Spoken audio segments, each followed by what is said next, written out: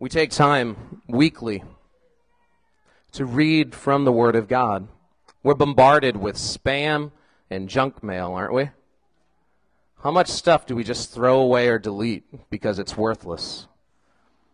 But I can tell you, every time you open this book,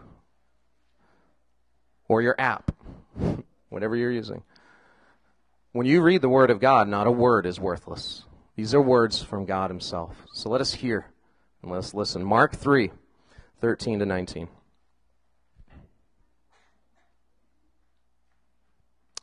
Then he went up on the mountain and called to him those whom he desired, and they came to him, this being Jesus. And he appointed the 12, whom he also named apostles, so that they might be with him, and he might send them out to preach, and have authority to cast out demons. He appointed the 12, Simon, to whom he gave the name Peter, James, the son of Zebedee, and John, the brother of James, to whom he gave the name Boanerges, that is, sons of thunder, Andrew and Philip and Bartholomew and Matthew and Thomas and James the son of Alphaeus and Thaddeus and Simon the Zealot and Judas Iscariot, who betrayed him. These words are God's words. Amen. For junior church, and Pastor Mark's going to come and teach.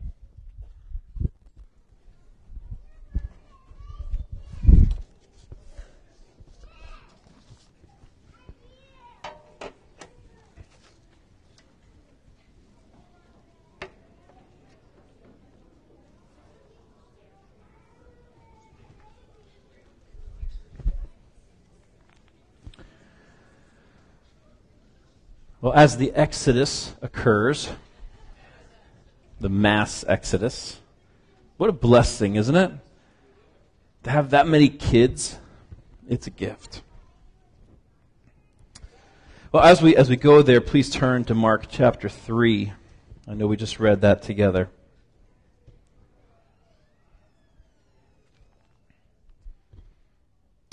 Let me just pray for us. Lord, this is your church. Not the building. It's the people. And it's those little people who just walk down the stairs and their parents who are with them. It's our oldest and most revered members. Lord, we are your church. Your church meets in this place. That means that we're your people. And as your people, we just ask that you would work today. Remind us of who we are. Call us to your heart. Lord, help us to be transformed more and more into your image because we spend time with you. Please help those that may feel weighted today. Lord, please help those who feel separated from you today, isolated. Lord, help them to realize that you're the Jesus, you're the God who comes and calls them to be with you. So encourage our hearts today, we pray, because of Jesus, through the power of your Spirit. Amen. So what are we here for as a church? Well, you can see the elements of authentic Christianity. What we're saying is there are three key elements that we are all about: Jesus, community, and mission. That's it. Now, Jesus comes first, right? Jesus and his work on your behalf. Everything else flows from that. So here's the gospel again. I hope that you hear the gospel here all the time. But Jesus has so given himself to us that he can't take himself back. He lived the perfect life for us that we've never lived. He died the guilty death for us that we don't want to die. Jesus alone is why the all-holy God above, without lowering his standards at all, freely forgives us and gladly receives us. The reason why is not what's in our hearts towards God, but what is in God's heart towards us. We don't come to church to improve ourselves.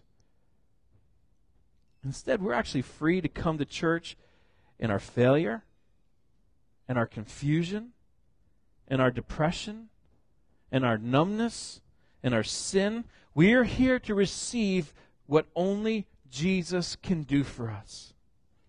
So we don't bring our strength and we don't bring our success, but we really lift the empty hands of faith and we receive grace upon grace.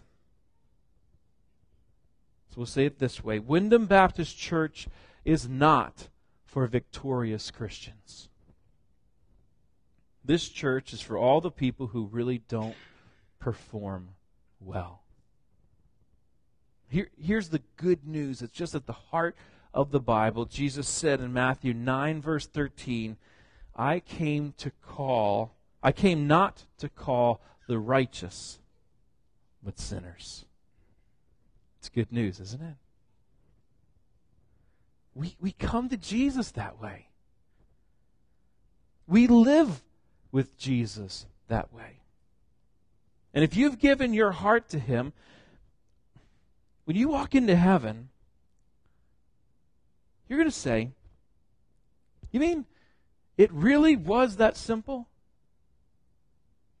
Just the blood of Christ for me and nothing more? Not my performance at all? Hallelujah.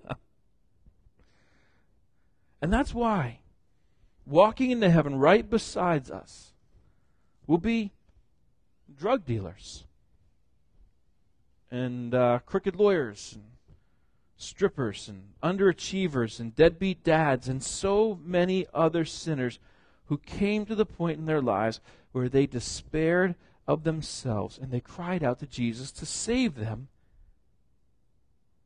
and he did.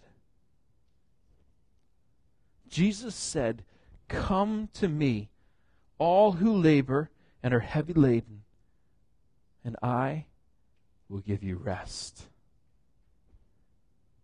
Are you willing to believe that? Are you willing to believe that you don't need your own performance anymore? That you only need Jesus? Remember we said last week, Jesus is all I need.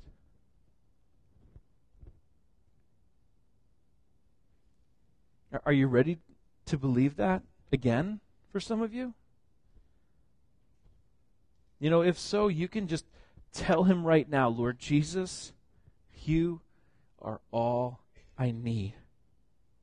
You're all I want. I receive you. So we begin first with Jesus. But now community. What we're going to do is we're going through a series right now called Jesus Community Mission. This last week was Jesus, this week's community, next week's mission. We're going to repeat that same pattern 3 times total, okay? So we're going to go through Jesus Community Mission. It's really what we are all about as a church. The great thing about this is nothing has changed here in 7 years in the direction that we've been headed. We try to say it in some different ways, some interesting ways, ways that would help you to understand where we're headed to more. You know what has changed in 7 years?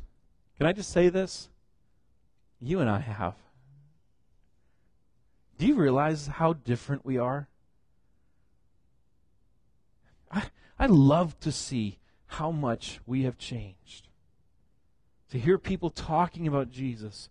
To hear people sharing stories this morning about getting to share about Jesus' love and his mission while they're at the airport yesterday in a conversation they didn't have to be involved in, and yet they couldn't help but engage to want to help present Jesus well. I know some of you have reoriented your entire week this week because you love your friends and your neighbors and you want them to know Jesus. We've changed. We've become more hopeful. We've become more graceful. We've become more forgiving.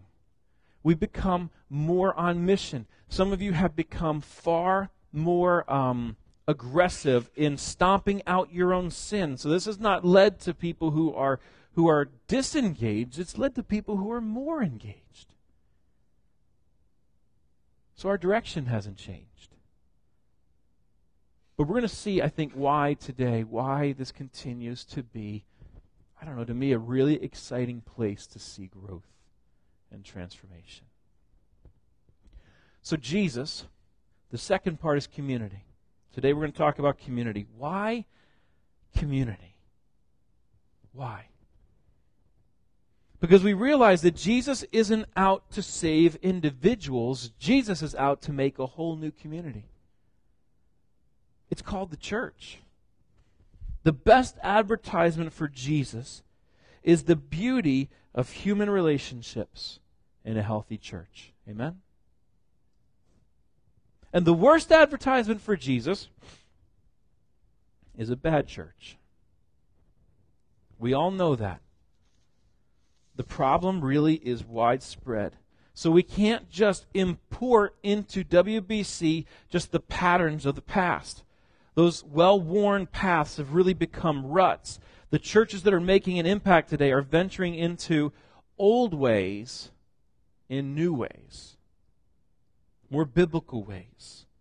More intentional ways of being the church.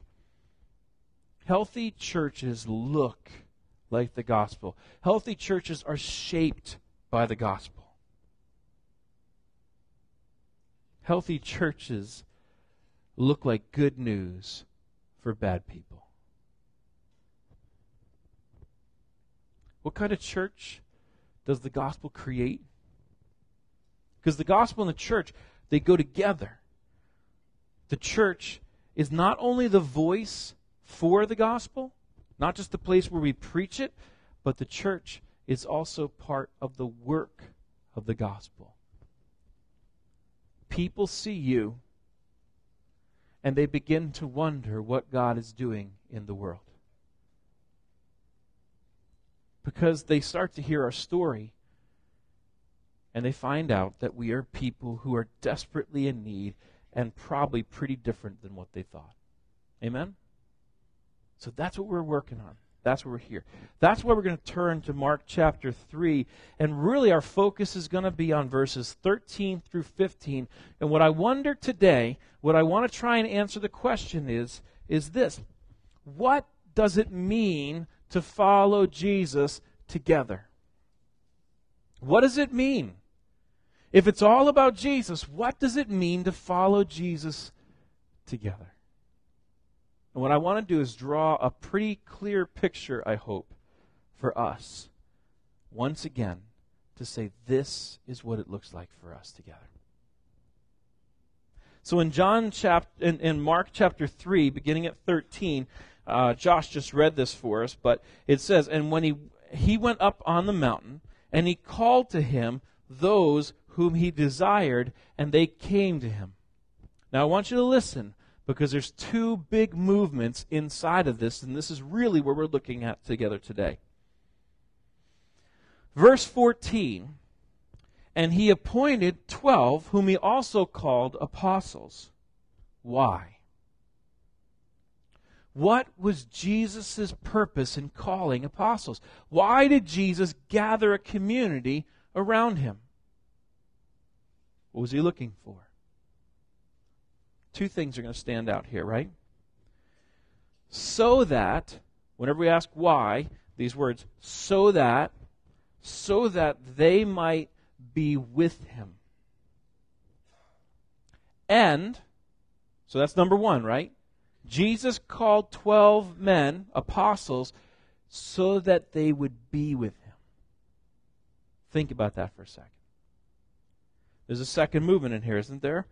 And that he might send them out to preach. So he called them to be with him, and he called them to go out, to be sent by him. Let me ask this word. Is the word "and then" in the passage? Okay, what would that be significant of? If it said he called them to be with them and then to be sent by him, what would that indicate to us?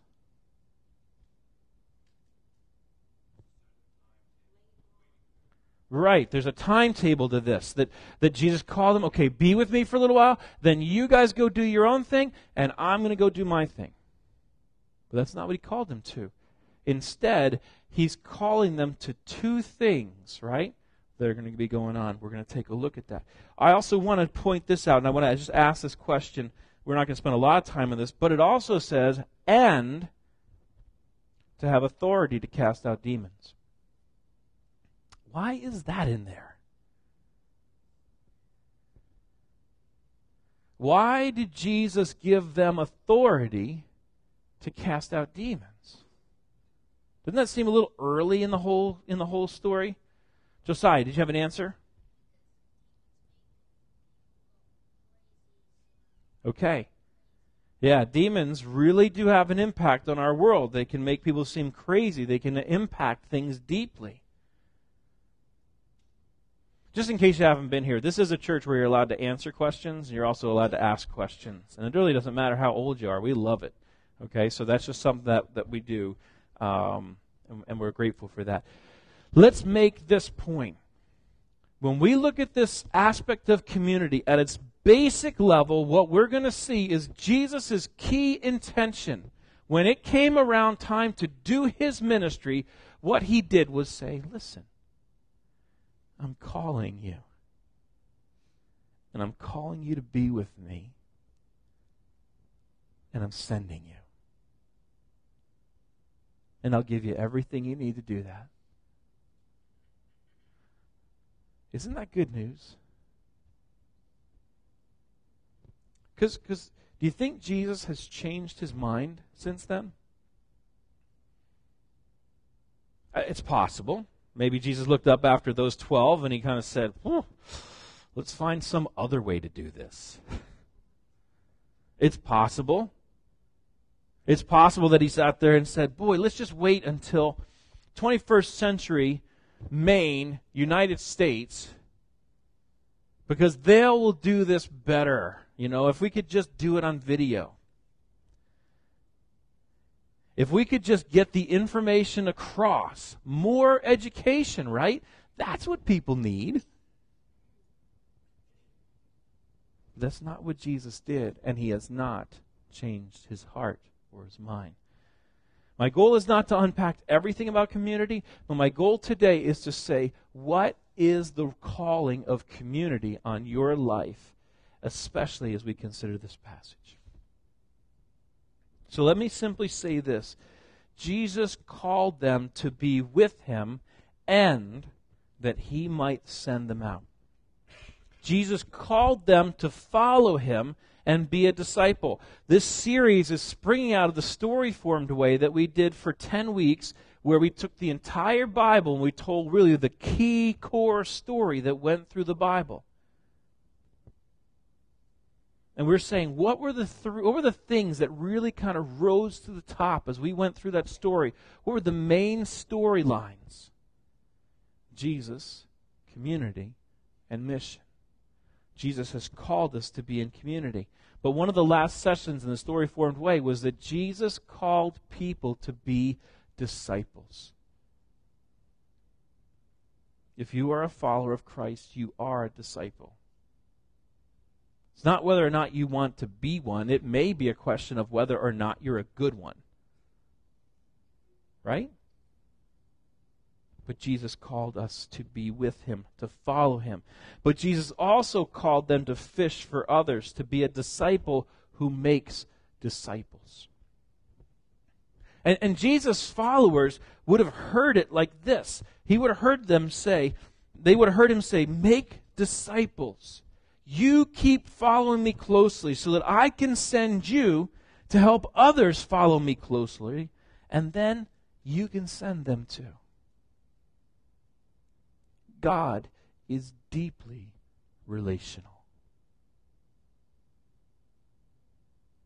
He is not only educational, he is deeply relational. And I know some of us feel stress when we talk about that. Because what's the reality of my life? Well, I can impress people from a distance, right?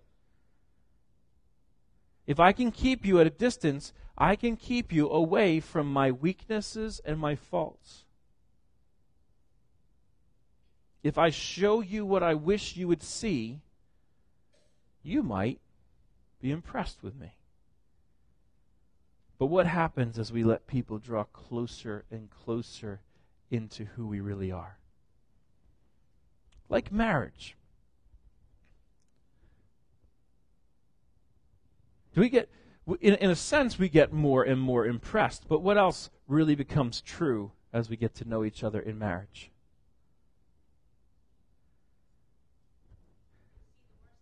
Yeah, they get to see who we really are. Right? They get to see insecurities or difficulties, self-centeredness. When we walk closely, and it's not just marriage, because think of good friendships. If you're close to someone, how about siblings? How about parents with kids or kids with parents? The longer we spend with someone intimately, getting to know them, it's more likely that who we really are, our failures, our flaws, the areas we wish weren't true, are going to become clear in focus for those that know us. And in fact, there's some people in our world who, for that very reason, make sure they keep people at a distance because they can't risk letting someone know who they are. But Jesus doesn't say, stay away from me. What does Jesus say? Jesus says, I want you to be with me. I want you to be close to me. And when you are close to me, I will see your faults. You're right. But you know what? Unlike others, I will not destroy you for your faults. Instead, I will take your faults. I will take your sin. And I will transform you. As you spend time with me, you will become like me. Isn't that encouraging? What I want us to see is this. Number one, 2,000 years later, after Jesus called the apostles to himself, disciple making, it is still relationships. Period. Disciple making is the relationships. But for many of us, discipleship has really been reduced to teaching people certain beliefs about God, helping them to accept Christ as Lord, and then educating them into doctrinal truth later on. Jesus lived transparently in front of his disciples in order to teach them how to live. They, in turn, went on to live transparently before others, humbly teaching them the way of Christ. The goal of community is not just information. It's transformation. That's why God uses community. Now, there's a couple key phrases here that I'd love for us to see. One of them is not in this passage, but it's a concept. There was a book that I read on my sabbatical last year called Sitting at the Feet of Rabbi Jesus. I highly encourage you to read it. Spedberg and Spangler were the authors of this book. And again, I've put it on the blog already and stuff, but I can get it to you again. Very helpful to get a first century look at who Jesus was. But we've got to understand a few key things here. First of all, I don't use many Hebrew words or Greek words because I figure it doesn't help anybody because most of us don't remember them. And since you're not Hebrew or Greek, that doesn't help you. But here's one Hebrew word at least. Yeah, sorry, Mike. There are some, okay? But here's one of those words. It was a first century word, and it's been used even till today, a Hebrew word called havarim. And havarim is an intentional relationship. 2 or 3 students who partner to study and discuss religious texts. That's the idea of havarim, okay? What I want us to see is this was Jesus' calling on the disciples. When he called the 12, he called them to be with them, but he not only called them to be with him, who else did he call them to be with? Each other. This was a common technique for a rabbi during those days. A lot of times when we think rabbi, we think of this great teacher and everyone pulling out their iPads and taking notes and trying to get it all written down. But instead, a rabbi would go out and he would teach people as he walked and talked, and he would call his disciples to live with him, to walk with him, to be with him. And the greatest calling of their lives was to become like him. But he also called them into a relationship where they discipled each other. There was a phrase during that day where they would say, hey, if you have 2 or 3 disciples, that's where you really understand your rabbi. Isn't it interesting that in Matthew 18, verse 20, Jesus said, for where 2 or 3 are gathered in my name, there I am among them? This was not a radically new concept for Jesus. Instead, this was Jesus saying, listen, I'm calling you to disciple each other. I'm calling you to help each other. In the book that I mentioned there, Spangler and Svedberg, they have this quote. It says, our Western minds may struggle with this idea. We tend to believe that the only way to encounter God is through a solitary prayer and study. But Jesus implies that his presence will be felt most often in the presence of a small group or havarim. How often do you gather with 1, 2 other people to kind of walk together through God's Word, to study and to pray? In our Western mindset, we sit there and say, no, the ideal is to have a personal relationship with Jesus. And we are called to have a personal relationship with Jesus. But does that mean an exclusively private relationship with Jesus? When Jesus called his apostles, why do you think Peter, James, and John, why do you think their names stick out the most? Yeah, Peter was the predominant leader among the disciples, but let's also note this. Those guys probably participated in havarim. They lived together, they worked together, they connected together. We forget what Jesus' daily life was like. Just think about it. Most of his ministry was spent living side by side with his faithful disciples / apprentices. Apprentice is a way better picture of how they saw education than the way that we see education. Bruce.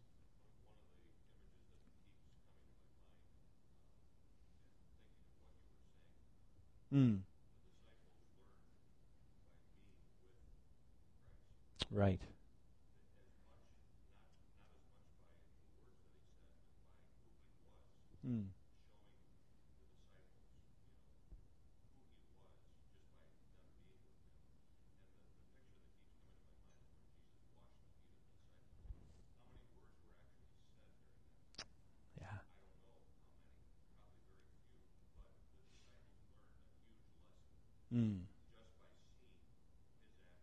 Right. Great. And that's exactly it. His words weighed heavily on them, but his day-by-day living. Think about it. They were traveling with him everywhere he went, on foot, from town to town. They camped out everywhere that they went. Many an evening would have been spent sharing a meal with strangers who had generously invited them into their homes, and that was the custom of visiting rabbis. they would have been so intimately connected into his life. So they wouldn't have just heard you should love your neighbor. What would they have experienced? Love, time and time again. They wouldn't only have experienced Jesus saying you should speak truth to your neighbor, they would have experienced it time and time again. Love and truth perfectly melded. What we need to understand is this: following Jesus means sharing our lives in community, and that's where the richness of life will unfold. Do you believe that? Because it seems to me, when I grew up in the church, a lot of times this was a concept that simply meant fellowship, which was well defined by one of my classmates at the Christian school that I went to. Her definition of fellowship was a Christian party. So the idea was, obviously, all we drank was juice and maybe soda if we were kind of wild. And you could have cookies and fellowship, right? We had fellowship times when I grew up in the church. Fellowship time on Sunday night after the Sunday evening service, and we would run, we would play, we would connect, we would do these things. But it was very, very unusual to ever sit with somebody else and talk through where I'm at in relationship to my faith with Jesus. The picture I grew up with in church as a young person, which maybe some of you have grown up with the same picture, was that discipleship was this unique thing that happened. And what happened was you had an old guy who looked and probably smelled like Yoda, okay? And somehow he would walk down the hallway at you, and then suddenly, and these were the stories, the only stories I encountered with this were a few key stories, and he would walk up to you and say, disciple you I will. You know, and there was this strangeness to this, and this glowing effect that this older man would walk up and say, I see potential in your life. I want to pour into you. I've mentioned before, I was the kid who walked through the halls of my church and of my Christian school, wishing, waiting that would happen. And I can tell you, in my case, it never did. Now, I can tell you the opposite for Josh. By the grace of God, God sent guys along to Josh who would come and pour into his life. So I'm not saying my experience is the same as all of yours, but there was this image that you have this great teacher, and then what would you be? You'd be this open cup. And I didn't know what that would quite be like if it ever did happen. I picture it be like just sitting there, and then they would say some word of wisdom, you know, and you'd be write it down real quick, and you'd hold on to it and keep it there. Here's what we've discovered about that. We think that's an important part to discipleship at Wyndham Baptist Church. And that there are some guys here that are really gifted to sit and open up areas of theology specifically with you to say, let me help you get people that you don't understand. Let me help you grow in certain areas that you don't understand. This happens in Sunday school classes, which, I'll be honest, unfortunately, some of you are not taking advantage of. Okay? This happens once in a while in personal relationships where we get to sit with this person. Here's what we run into, though. That is an important area of discipleship, but what we found is the person who's been discipled, when they get done with that kind of training with Yoda, are not capable of actually taking that and doing the same for the next person. Why? Because this person has this unique gifting, this teaching ability where they can take a dry subject and breathe life into it. So that we go, oh yeah, I get that. And the problem for this guy here, as he's been poured into, is his wife asked him when he gets home, what'd you guys study today? Oh, we were talking about the doctrine of justification. Wow, that's great. What was it about? Well, it was really good because, and he tries to tell her, and then finally in the end he's like, well, here's a book. I can't tell you what I learned. Here's a book. Maybe even worse, when somebody else comes and they says, okay, well, let me try and teach this person this myself. When he tries to become that teacher and another student comes along, the end result is not really love or passion for Jesus. It's confusion. To the point where this guy finally says to his student, well, you need to go back to this guy. You need to go back to my teacher because he can make this come alive. I can't. Now that's valuable. It is important. It has helped many of us to grow. What I'm concerned about is this. For many of us, if you ask this question, how many of you have been discipled? Let me just ask this question. Just raise your hand. How many of you would say, yeah, I've been discipled? Okay? It's about half. And there were very few that were like, whoa, yes. You know, there was a lot of this going on. I think, maybe. One of the things that I missed out on, and I didn't understand, was growing up while I was waiting for Yoda. God gave me a lot of great friends who helped me grow. Discipleship not only happens this way, discipleship happens this way. This is what this concept of Havrim is all about. That I get to walk alongside of some others. I'm going to show you 4 traits, 4 Jesus-oriented traits that are core to this and how this flows out in just a second. But let me just draw the image a little bit better here. When I was growing up, I had people. So here's one story. When I was 16 years old, I went to Rumney Bible Conference, and I went over there to go work as a counselor. And I went and I got my driver's license literally the day before. Okay, so I went to camp and I got there. And the first thing they did was say, okay, drive these housekeeping people all over the place. And you're like, really? You're letting me drive a 15-passenger van? Okay, why not? Okay. So at camp, they obviously have different standards than they do in the church. Because at church, I mean, you can't even sneeze until you're 25, right? But here at camp, they're like, here, drive this. Go take these people, lives in your hands. Go ahead, we'll see. You know, and drive them around. So then they got us at camp. We started working up there, and they said, guess what? There are 5 cabins. We've got kids coming, but there's only 4 guys that are college age, and there's 6 of you. 2 of us were right around 16. One of you is going to be a senior counselor.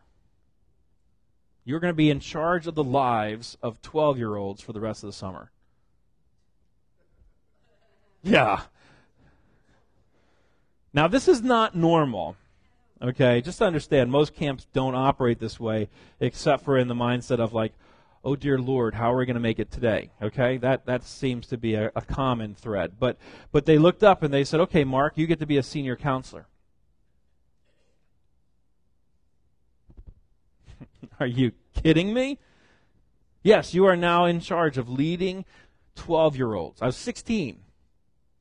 Ask Matt Carrier because he's still alive, all right? He was in that first year. I was supposed to spiritually care for and shepherd this flock. I was supposed to make sure that they survived, literally, physically, stayed alive. I was responsible for them for the entire summer. It was about 7 weeks of different kids coming in and through. You know how we made it through that? There were no junior counselors. There was one, and his job was simply to give us a break. The day that we were supposed to have a break, he would cover us. You know how we survived that? We sat out at night. When we put the kids to bed, we sat out in kind of a common area in the middle of all the cabins around a campfire. And we prayed. And we talked about God's Word. And we discipled each other. There was no great teacher and there was no great curriculum, but it was a bunch of guys who were super dependent on Jesus just to stay alive that summer. That's how it happened. When I first got into, and I can tell you stories through college, same things. When I first got into ministry, I went to Hartford, Connecticut, and began to do ministry. I was a business marketing major. I wasn't a ministry major. So when I got there and I found myself to be a youth pastor in a church working full time, I had to connect with some other pastors from the area, and I contacted 10 other youth pastors in my area. And I asked them, hey, what should be my priorities, youth ministry? And most of them came out and said, let's just set up activities for you. And I thought, well, that's not really what the church is really first and foremost about. I need to know why, not just what. But God would give 2 or 3 guys who would come alongside of me, and we would stumble forward blindly in God's Word. We would ask questions. We would say, hey, my senior pastor told me this, or here's an idea here. And we discipled each other. We mutually mentored each other. Now, these guys didn't walk down the aisle and sit there and say, and say, I want to pour into your life. It took initiative on my part to say to them, let's get together. It took initiative on their part to say, let's get together. But I've got to tell you, these were powerful days in my life and always have been. This is where Josh and I started together. Our relationship started at Taco Bell down the mall. Sitting down, eating. No, it's okay. I'm still alive. Taco Bell is good stuff. It's cheap ministry food. It's fuel, okay? But we would sit there and we would talk and we would shape each other and encourage each other, and that's what our relationship has been for all these years. I have grown so much because of his investment in my life. I think it's fair to say the opposite of that is true. If you reframed that question and said, boy, how many of you have been discipled? And you looked at it and you said, boy, how many of you have had other people who've come alongside you that have helped you to grow? Maybe there wasn't a common curriculum, but people who have walked with you, whether in a small group or whether they've done that in a smaller setting, like a Havram, like a triad, like a fight club, like a DNA group, whatever term you want to use with that, like Salt and Light. How many of you would say, you know what? Yes, I have been discipled. I hope all of us would say, man, I've had people come alongside of me. Sometimes we need to get away from this image of having the professional pour into my life. Sometimes we need to sit there and say, you know what? God gave me my wife because she helps me grow.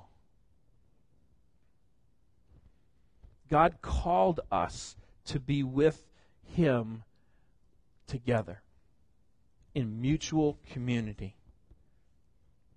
Following Jesus means sharing our lives in community, and that is where the richness will unfold. So let me ask this question. What does being with Jesus together look like? What does that look like? Well, let me give you four things that you can look for. Here's the 4 practices that we see in Jesus' life as he walked with the disciples. We see these constantly encouraged throughout the New Testament. They're simple. They're clear. Okay? We need to see this. But this is about following Jesus together. And you might even be able to guess most of these. But one of the key things that disciples of Jesus always do is they study Scripture together. That may not mean that you break out all the commentaries and you dig into every single word. But one of the most common realities of discipleship is simply that we read God's Word together and we talk about it. Do you have people in your life that you read God's Word with? Some of us feel a need to overcomplicate all this. Husbands, if we're looking at it saying, boy, how do I grow in my relationship with my wife? Parents, if you're trying to think, how do I begin to disciple my kids?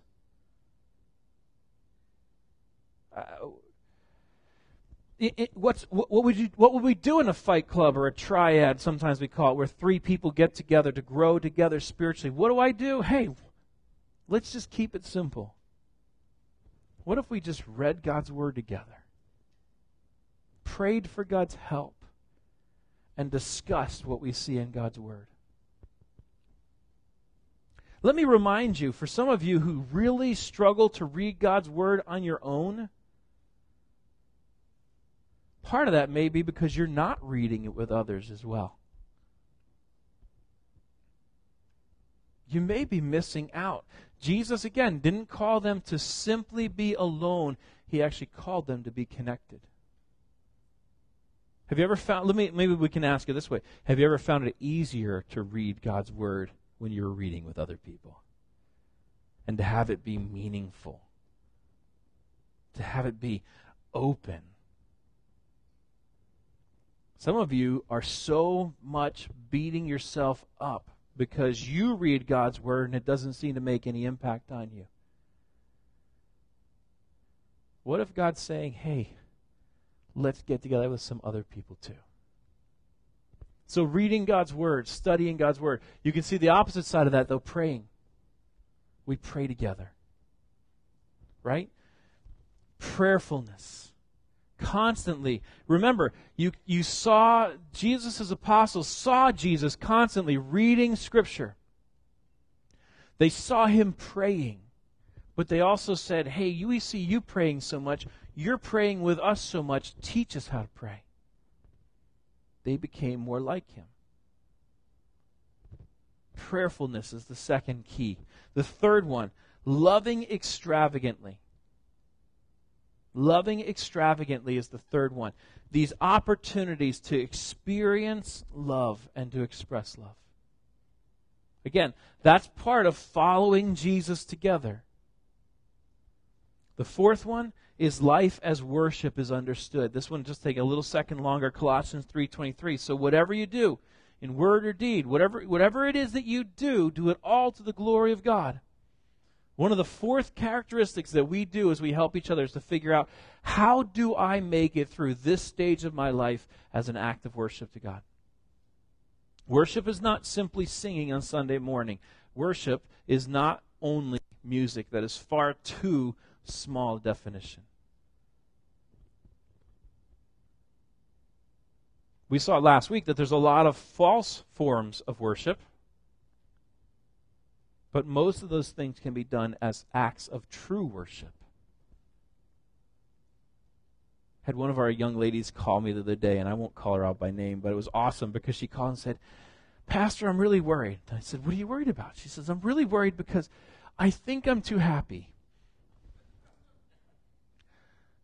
I just, there are bad things that are going on in our lives. There's things that we're struggling with, but you know what? And they've got young kids, and she said, I know all that, but overall, I'm just really happy. And maybe something's wrong in my life. Maybe I'm missing something. So we talked about it. Are there areas of sin that you need to repent of? And there weren't any that she knew of. I'm like, then maybe I just need to be happy. Maybe when you change baby diapers, maybe that's just a sign that that's an act of worship to God. And that is just as glorifying as preaching a sermon. And maybe when you do your work as to the Lord, as a life of worship to God, that work that you do, even though you don't see how it connects, say, to the church, that act of worship is just as valid as leading music. We need to help each other figure this out. We don't walk into this saying, oh, I've got this all figured out. Instead, we walk to each other and say, hey, I'm really struggling right now to see how our lack of finances is an act of worship to God. Can you help me figure out how to glorify God in this? Wouldn't that be encouraging? Wouldn't it be nice for once not to have all the answers? Wouldn't it nice to have people speak truth into your life? Because these disciples of Havrim would work together. They would wrestle through things. They would struggle through things. They would even disagree with each other, right? Isn't that part of having a real friendship? Instead of being alone with Jesus, when we meet with other believers, when we follow Jesus together, it gives us a chance to experience Jesus through his hands and his feet. So here's the 4. Pray, live, love, and study. Are any of these too hard to do?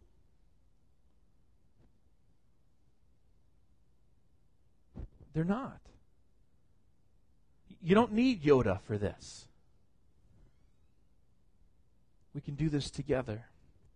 So then, what's the other part of this, though? Because we would sit there and say, some of us, well, I've spent time praying. I've spent time reading and it didn't go anywhere. I'm broken. It may work for you. You're not broken. The other component in here is this. Let's see if I can get it to come up. What causes this all to gel and to click in? The power of the Holy Spirit. The Holy Spirit empowers, brings strength. He brings a charge. He causes this to work. So is it dependent? Just like your salvation. Is your salvation dependent on your works? No. Is your growth dependent on your works? No. Who causes this transformation? Do you believe that the Holy Spirit wants you to know and experience love from Jesus? Do you really anticipate that? Let me just ask you that question, honestly. You think about it. When you sit down in the morning to read your Bible, when you sit down to pray, maybe you're going to meet with somebody else in this kind of smaller group or maybe in a missional community. When you sit down there, do you go in there saying, you know what? One of the things that we experience as we looked at God's Word is that God is the God who constantly comes and interacts and involves himself. He's not the God who's moody, sitting off in a corner, waiting for us to get it right. Instead, he's the God who loves us and wants to be involved. Do you really believe that the Holy Spirit wants to be involved with you and help you in your area of weakness, in your area of struggle? Well, let me just say it. He does. He loves you. He is working for you to see God, to know God, to experience God. I want to encourage you this week to be waiting for him to work, not surprised if he would.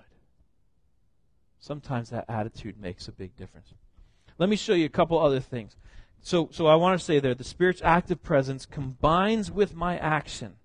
And we need to live lives that are filled with anticipation that God is about to work. God is about to work. Let me show you what this looks like just practically. Inflow. Inflow means that I live together in community with some of you, right? Especially through my missional community, through these smaller relationships, these have-room relationships. And as we experience life together, as we grow together, we spend time. So the key words are to be with, to receive, to grow, to abide in Christ. As I sit down with the men and with my family and with my missional community, what happens in my life is I get to be, I get to grow. This is pouring into my life as I spend time together with you following Jesus. It comes in. I get to experience Jesus' love. Okay? So some of the ways that you would do this: join a fight club. Or make one. Or call it a triad if you want. Or call it a DNA group. We've got a bunch of different names for this, but the idea is 2 or 3 people that get together to spend some time in God's Word, pray for each other. They're going to live lives of extravagant love, express love, to each other, and they're also going to help each other figure out how to live these lives of worship day in and day out. It's that simple. It's that simple. So those key words there. As we do that, though, as I live with you together following Jesus, a second part begins to happen, because as that flows into my life, what happens? I begin to overflow. There's so much there that I can't keep it in anymore.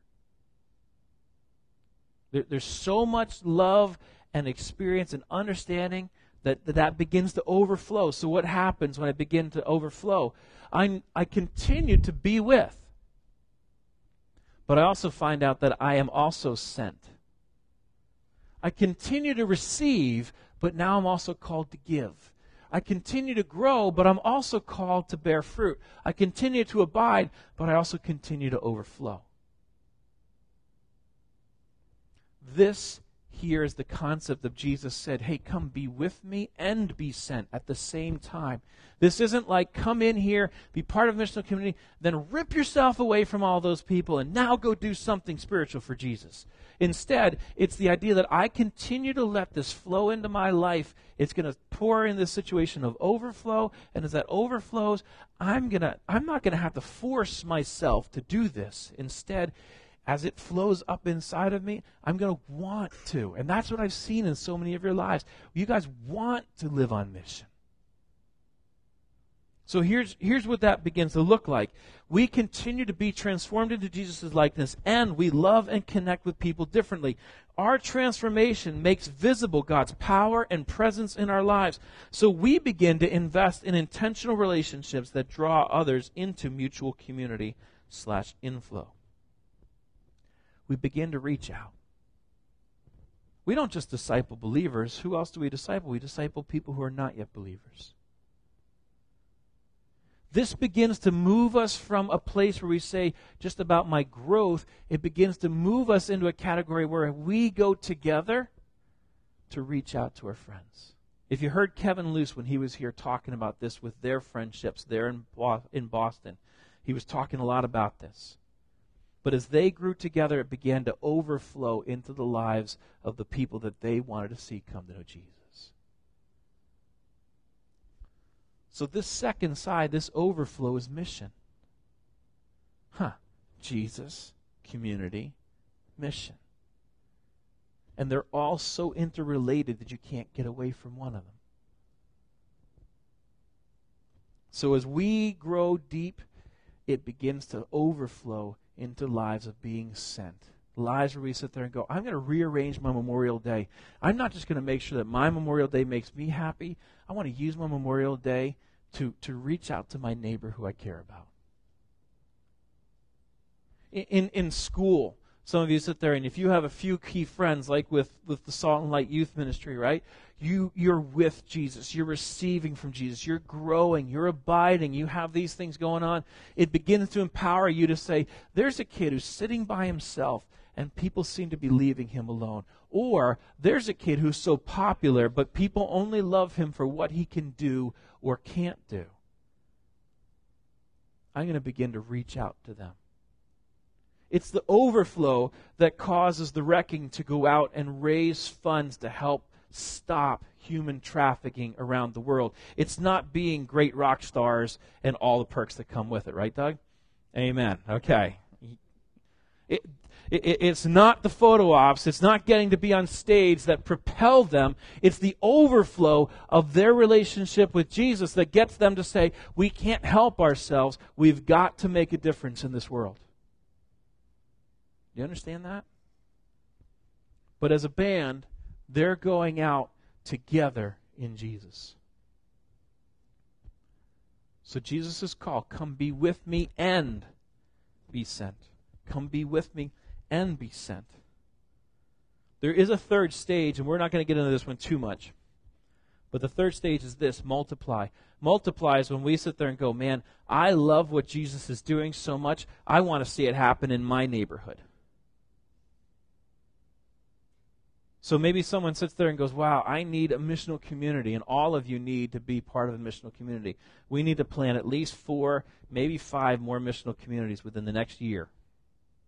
Some of you need to be trained and equipped to come with me so that we can begin to raise up more missional communities. And some of you have the heart for this. But a missional community goes into an area and says 2 things. Number 1, we want to inflow and we want to overflow. So we go into a region and we say, I want to love my neighbors. I want to care about my neighbors. I want to build community where we're going to grow as we study God's Word, as we pray, as we live lives of extravagant love. as we figure out how to worship God in everything, we begin to be transformed. So much so that we say, boy, I cannot keep this inside of myself. And that missional community leader says, help us reach this group of people. And a team of people gather around them and say, yes, let me help you reach those people. Your neighbors, your community. They may be my neighbors too, but we're going after people. We're living like missionaries right here in our own neighborhood. But what we're hoping inside of there is that somebody else sits there and goes, wow, I love seeing people come to know Jesus. I love seeing them grow. I love seeing how my gifts are being used now in this group because we're growing together. This group needs me. But I want my neighbors. I want my coworkers. I want the people who live near me to come to know Jesus. So they've been apprenticing, and then we say, go ahead, go. Take some people with you. Plant a missional community there. Do these same things. When we become the people who begin, multiply is when we sit there and say, hey, go. Go. We want you to go be part of that. And we send people out, we equip, we help them be healthy enough to have 2 missional communities instead of 1. That's the concept that we're thinking of. Bottom line is this. I know this can sound scary, but we've got to understand, we've got to believe that Jesus sits there and says, I'm not just the God who says you should be doing more for me. Jesus is the God who says, I have done for you. When we say, Jesus, I don't know if I can handle this. I'm afraid of being transparent with people. Jesus says, I'm the one who took away what you need to be ashamed of. And I'm transforming you into my image. Jesus is not the one who sits there like this sullen, angry father waiting for us to get our act together. Jesus is this engaged, loving partner who says, hey, come here with me. Come with me. Please understand his heart for you. He's not trying to churn out workers. He loves spending time with sons and daughters. And he wants his family to get bigger.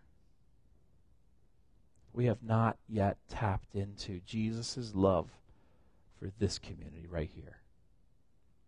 Will you make that your prayer? Here's a question.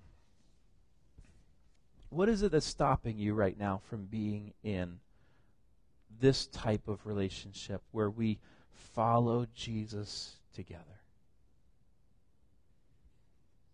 What's in the way?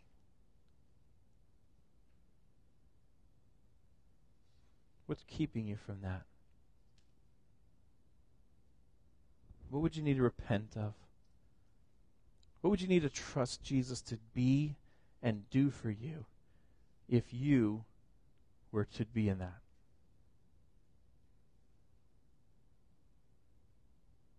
Those are really important questions. Lord, help us today to love you. Help us to understand that you only call us to things that are really good for us because you love us. Help us to trust you that you know how life works best for us. And you proved that you were looking out for our good by giving yourself to die for us. Thank you, Jesus. Help us to be people, no matter what we know of our own background, that trust you and your heart more than we doubt ourselves today. Thank you. In your name we pray. Amen.